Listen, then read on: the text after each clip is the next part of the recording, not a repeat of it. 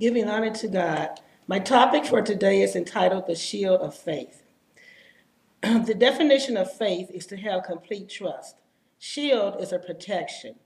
In our lives, we encounter many problems. We go through many trials, tribulations, bitter cups, at times not knowing which direction to take. Problems on all sides, at times in every direction. Feeling helpless, being, being threatened by Satan, threatened to lose your basic necessities, children in danger, poor health. Sometimes the doctors don't know what to do for you. Who do you reach out to? Who can help you? Who can you put your trust in? Who can you put your faith in? Who can shield you? Who can you who can protect you? Who do you cry out to? You put your trust, your faith in God. Psalms 36, verse 7 says, How excellent is thy loving kindness, O God. Therefore, the children of man put their trust under the shadows of thy wings. The shadow of thy wings is a covering, a protection, a shield. Psalms 91, verse 4 He shall cover thee with his feathers, and under his wings shalt thou trust. His truth shall be thy shield and buckler. You put your faith in God. He is a shield, a refuge. He's a covering. You put your faith in him.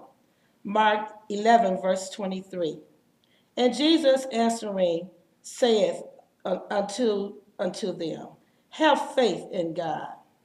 For verily I say unto you, that whosoever shall say to this mountain, Be thou removed and cast into the sea, and shall not doubt in him in their heart, but shall believe that those things which he saith shall come to pass.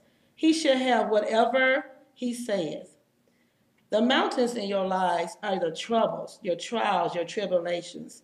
You must believe that He can solve any problem, and that your belief, your faith in Him has to be strong. There are so many examples in the Bible of where people, they believed and they didn't doubt that Christ could heal them. They knew that He could just by speaking, and they were instantly healed. Also, there was a woman who had an issue of blood. She had went to many physicians. She had spent all of her life savings, but she could not be healed. So when she saw Christ, she said, if I could just touch the hem of his garment, I know that I will be healed. And she did, just by touching his garment. And then instantly, the woman was instantly healed. There can be found in the different chapters, like in Luke chapter 8, verses 44 to 8, speaks about how her faith had made her whole. And this is what Christ had told her. And I also suggest that you read other scriptures. There's so many books of the Bible concerning faith and the miracles of Christ that were done, such as in the book of Matthew, Luke, Mark, and John. But Hebrews chapter 11 as well speaks about faith.